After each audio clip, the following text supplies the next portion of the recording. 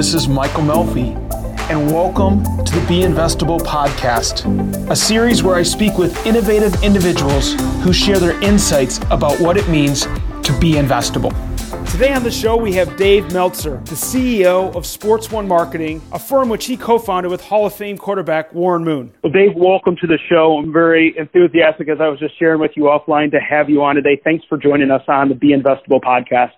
Oh, my privilege. Thank you. And, you know, as we were talking about when I was preparing to talk with you today, there's a lot of great things we're going to talk about here on this podcast. I felt inclined to dive right into this Unstoppable Foundation. When I hear and read about everything that Sports One Marketing does and Super Bowls and the Masters and Pro Football Hall of Fame, there's this thing called the Unstoppable Foundation. So we started doing some research and came across everything you're doing there. And I would just love you to share a little bit about that kind of humanitarian aspect of what you do day to day.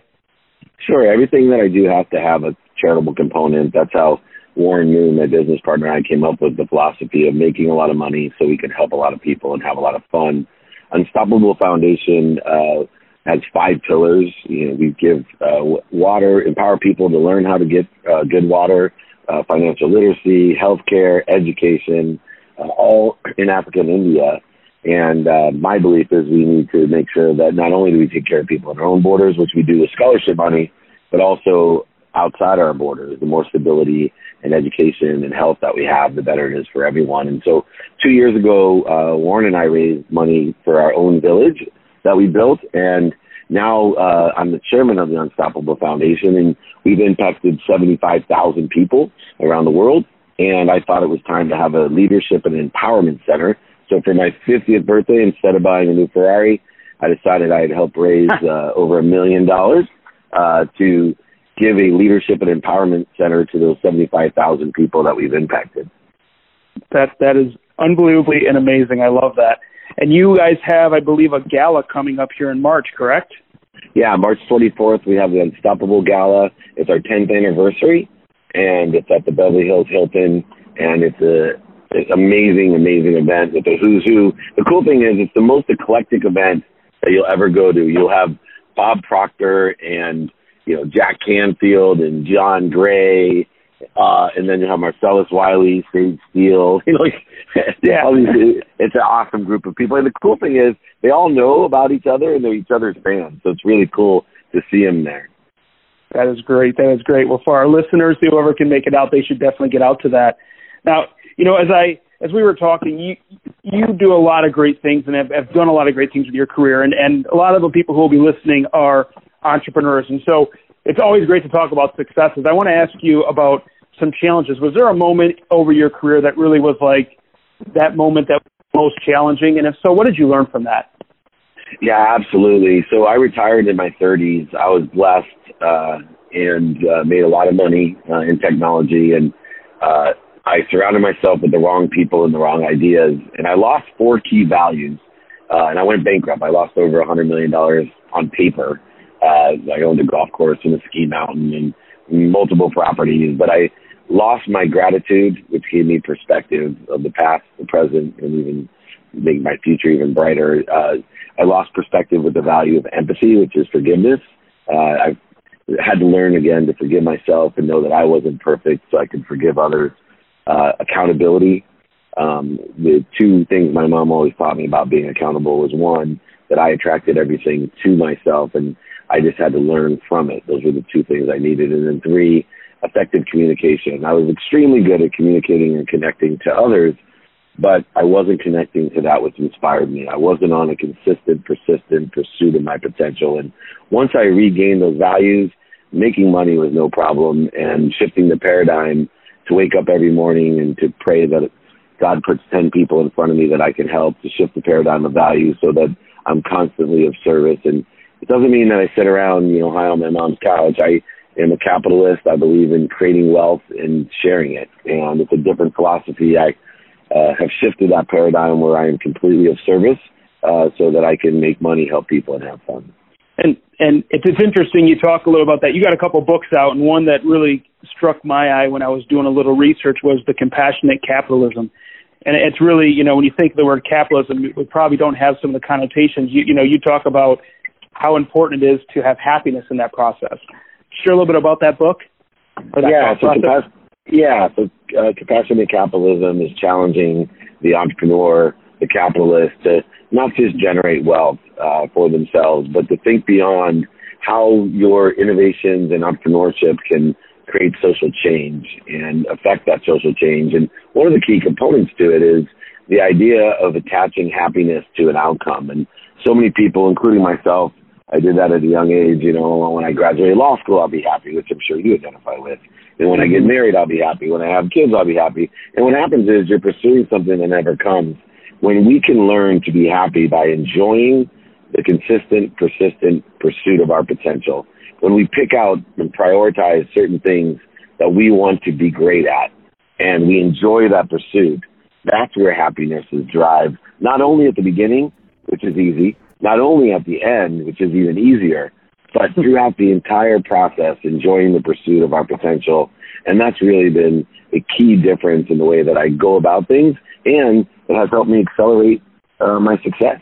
So I can't help but think about, so you start out in Akron, Ohio, you have all this success, you have this life-changing event, and you find this new kind of way of looking at things. How do you keep it going? How do you keep inspiring those around you to keep that same mentality and that same attitude?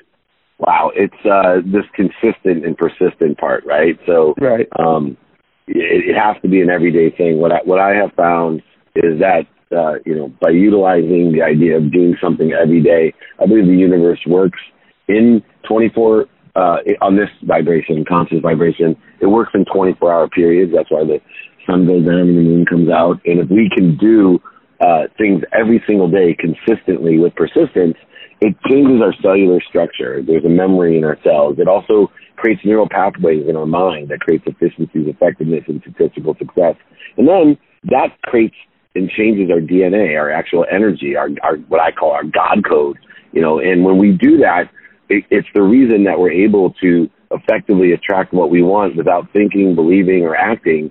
We can actually hold that sense of energy and power in order to get what we want. So so you're a successful entrepreneur, humanitarian, author, speaker, so many things that you do. You start to surround yourself with great people. How do you keep them motivated? Is there a system or a process, or what allows you to keep them motivated to see the same passion you have for life? What happens is I have a philosophy is by elevating others, you elevate yourself. So my main goal is to elevate others and to provide value. And by doing so and trusting the universe, I actually elevate myself. And so I spend the majority of my time training, business coaching, helping other people get what they want out of life. That's great. And you do some of that through keynote speaking, right? So you've done it all over the world. I think Forbes just named you as one of the top 10 keynote speakers you must hire, and it's quite an honor to have that. It's cool. A really big honor. Yeah, and I used to joke around when I started speaking, I was the top motivational speaker you've never heard of, and it's kind of ruining. I got to rebrand myself because it's ruining it with all these accolades. But the main thing is, I think I'm a good speaker because I speak from my heart, and I know what I'm speaking about. I practice it, and it truly resonates and changes people's lives. It's amazing. And so I want to go back and look at, you said early on you started out with technology, and I wanted to hear a little more. You've worked with companies like Westlaw and Thomson Reuters and Accenture, and you had some early days in the technology world, correct?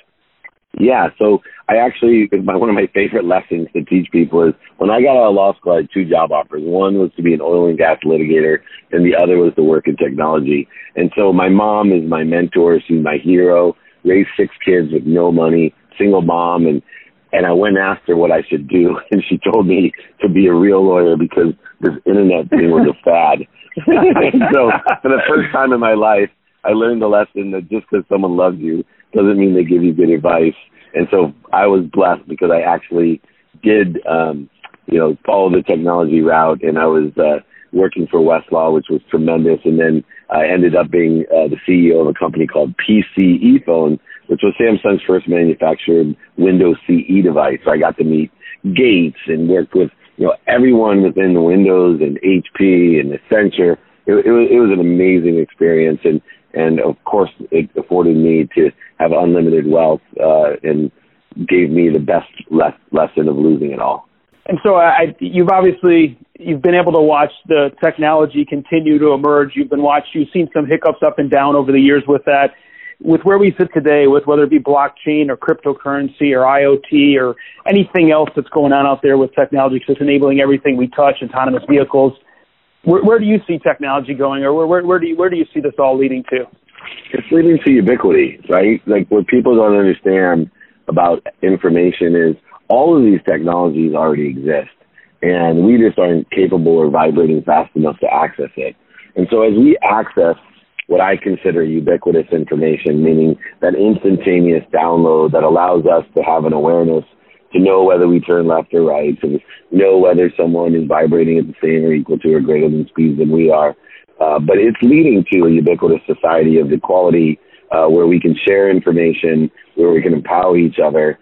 And I don't know how long it will take, because I don't live in a linear time frame like most human beings. I believe in oneness, and I'm a little bit of a weirdo when it comes to time, more on the Einstein realm of things. But I truly believe it's leading us to a ubiquitous, equal society where we live at a higher vibration, a higher potential for everyone. Got it. So you got this technology background. You got over $2 billion in sports and entertainment contracts. You have gone on to speak. You've gone on to be an author and a humanitarian. And now there's this turn, maybe it's natural, you're going to say, to this realm of entrepreneurship. Has that always just been there, or has it kind of been, what made you pull to say at this point that's where you're going to focus on or do more with? You know, what happened was, I think I've always been an entrepreneur, whether it was in a big company like West. You know, I started their CD-ROM and then online division, and then, of course, in the wireless proxy server space, and then even with the world's first convergence device, which is now a smartphone. I've always been an entrepreneur, investing in all types of different things. But I think it really was the aspect of mentorship of entrepreneurship, meaning, you know, helping these young people understand that there's a difference between innovation and entrepreneurship, that there's a million great ideas out there, but how do you monetize it? And everyone should have 3 mentors at all times, including me. And when I failed and when I had my biggest challenges, it was because I thought I knew everything. And, you know, the older I get, the less I know. And I've always had now 3 mentors, people that sit in the position that I want to be in, whether it's TV shows or movies or writing books or speaking. I've sought out the greatest minds and greatest talents to teach me what they knew so that I didn't have to pay the dummy tax. And on the other side of it, I don't want people to have to pay the dummy tax that I've paid. So I've decided to, you know, work with entrepreneurs, Entrepreneur Magazine, Entrepreneur Media, all the different platforms that I have now to inspire people and help them achieve and believe what they want. And I think I can truly accelerate that manifestation through my experience as an entrepreneur. So I can't help but think that someone's going to say that sounds great, because Dave can go ask anyone he wants to get a mentor. What's your advice for someone looking for a mentor? Where do you go to find one? How do you even decide who's the right person for you? Any advice around that? Yeah. So first of all, that comes up a lot, right? I have a huge following now on social media, and people are like, yeah, that's easy for you. Well, look, I grew up in Akron, Ohio, a single mom, not connected. I didn't go to USC. I went to Occidental College, 1,500 people. I don't have a huge network of people, and I was able to be a millionaire 9 months out of law school, and I did it through asking the people around me for help that sat in the position, whether it was the dean of the law school or a professor, or, you know, even when I wasn't that connected, I sought out. I went to Napoleon Hill Foundation. When I went to go write my book, I didn't really know anybody at the Napoleon Hill Foundation, but I went there and I said, my favorite book is Think and Grow Rich. And I want to write a book like Think and Grow Rich that is a combination of spiritual and pragmatic living, great business advice, but understanding how the body, mind, and soul work all in one. Can you help me? And they were gracious. In fact, I've now been, you know, in the movie Think and Grow Rich. There's the new Think and Grow Rich legacy book. They put me in that, as well as my book being a #1 bestseller, all because I asked people that have done it before how to do it, and then I followed their instructions. And so I call BS on all those people out there that say you can't find it. Find the people in the position that you want. When I went and did my TV show, I went to the producer of Undercover Boss, because I love that show, and I asked him, can you produce this show? I asked the director of The Osbournes, because I like that show.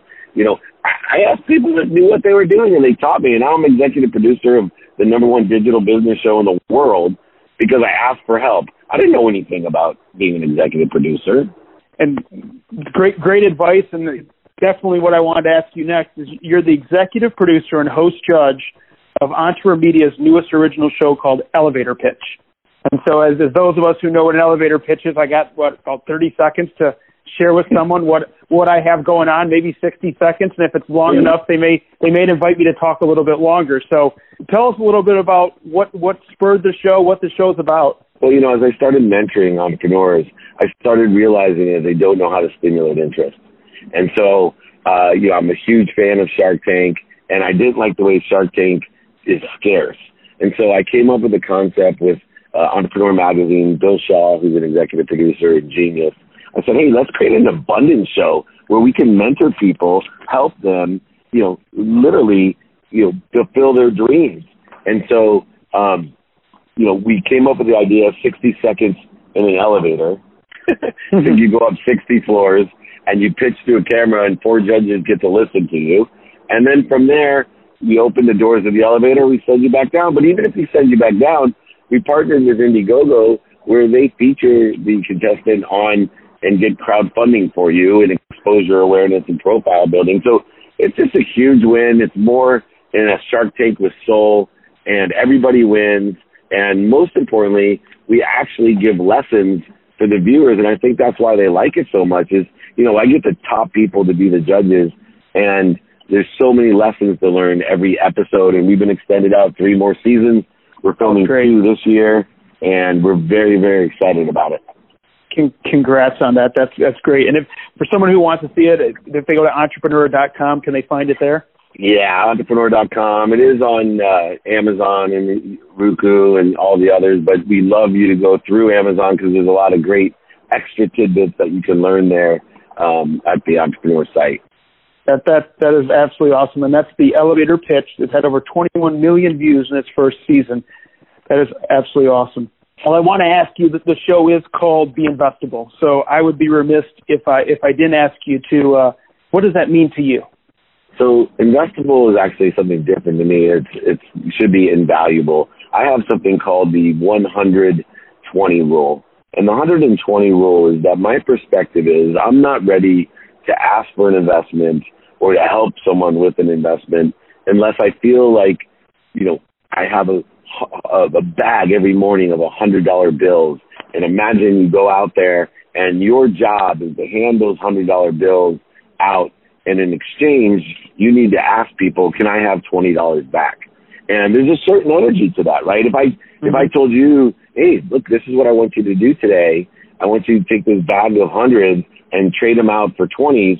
I don't think you'd have any problem doing that. And the interesting thing is that investable to me means that you, whatever it is you're looking for investment in, it's a bag of hundreds for you, and all you're really asking people is, can I trade it out for 20s? And so many people take a scarce, insecure, fear-based attitude towards raising money, and they're not all in. They don't believe they have a bag of hundreds. They feel like they have a bag of 20s, and they're asking for hundreds, and that's why there's shortages, voids, and obstacles in the energy and the process of raising money. I couldn't agree more. That's why we have these shows to inspire and inform entrepreneurs. There's got to be people that would be listening that would say, well, Dave, that's how I feel today. Any advice for those people that are out there saying, how do they get there? Is it just born or you don't have it? Can you go learn it? What the School of Hard Knocks? How do you go about getting that comfortable? Yeah. Or is that a wake-up call? No, it's simple. It's simple. Yeah. You should strive to develop your skills, attain the knowledge through experience and mentorship and practice, and have that persistent, consistent desire, the enjoyment of the pursuit of your potential. And so all of those things combined, the skills, the knowledge, and the desire are what make, you know, a great entrepreneur and what make makes anybody not only successful, but purposeful and happy, and it will enable you to accelerate the manifestation of whatever you want. It doesn't have to be money. It could be health. It could be relationships. All of those are at your disposal. Great. And the last question I want to ask you, leave you with, is you talked a little bit about this. You alluded to this about time. When people hear what you do and what you accomplish, does anyone ever say, do you ever sleep? They do. So first rule of sleep is study it. You spend a third of your life sleeping, and so many people spend all their time worried about everything else, but yet they don't study sleep. Study sleep. Be an expert at it, and that'll give you all the energy and time that you need, as well as using things like my 5-20 rule, where every phone call to me, my goal is to keep it to 5 minutes. Every meeting, my goal is to keep it to 20 minutes. Obvious exceptions are family and other circumstances, but the majority of our phone calls and meetings can be spent in a much more efficient manner. And then beyond studying sleep and the 5-20 rule, then also utilize being a student of your calendar. So many people, they wonder why they're inefficient and they don't have enough time, but they never look at their calendar. I study my calendar. It comes to life. When I put focus and intention on what I'm doing in the day, I'm only going to get better, and I'm only going to be able to attract exactly what I want out of that calendar. So those 3 things are the best piece of advice I can give you when it comes to time, and it becomes one. It's not linear, and that's how I'm able to achieve all the things I want to manifest. Believe it or not, I am happily married. I have 4 children. I spend probably too much time with my teenage daughters that annoys them, and not enough probably with my 7-year-old son. But, I literally haven't been able to manifest a well-balanced, very purposeful existence. And most importantly, I've never been happier in my life. With that, Dave, I can't thank you enough for coming on the Be Investable podcast today. It's been a pleasure and an honor to get to speak with you. Oh, the feeling's mutual. I feel free anytime to come back on. Thank you so much, and I look forward to talking to you soon. Well, there you have it, the latest episode of the Be Investable podcast. Until next time, stay investable. In the meantime, check out our magazine by going to www.getinvestable.com/magazine and subscribe for a free issue. Additionally, you can find more great content through our amazing media partners such as Crane's Business Detroit, Huffington Post, Michigan Business Network, Michipreneur, Smart Hustle Magazine, and Startup Nation. Thanks again for tuning in, and we look forward to talking with you soon.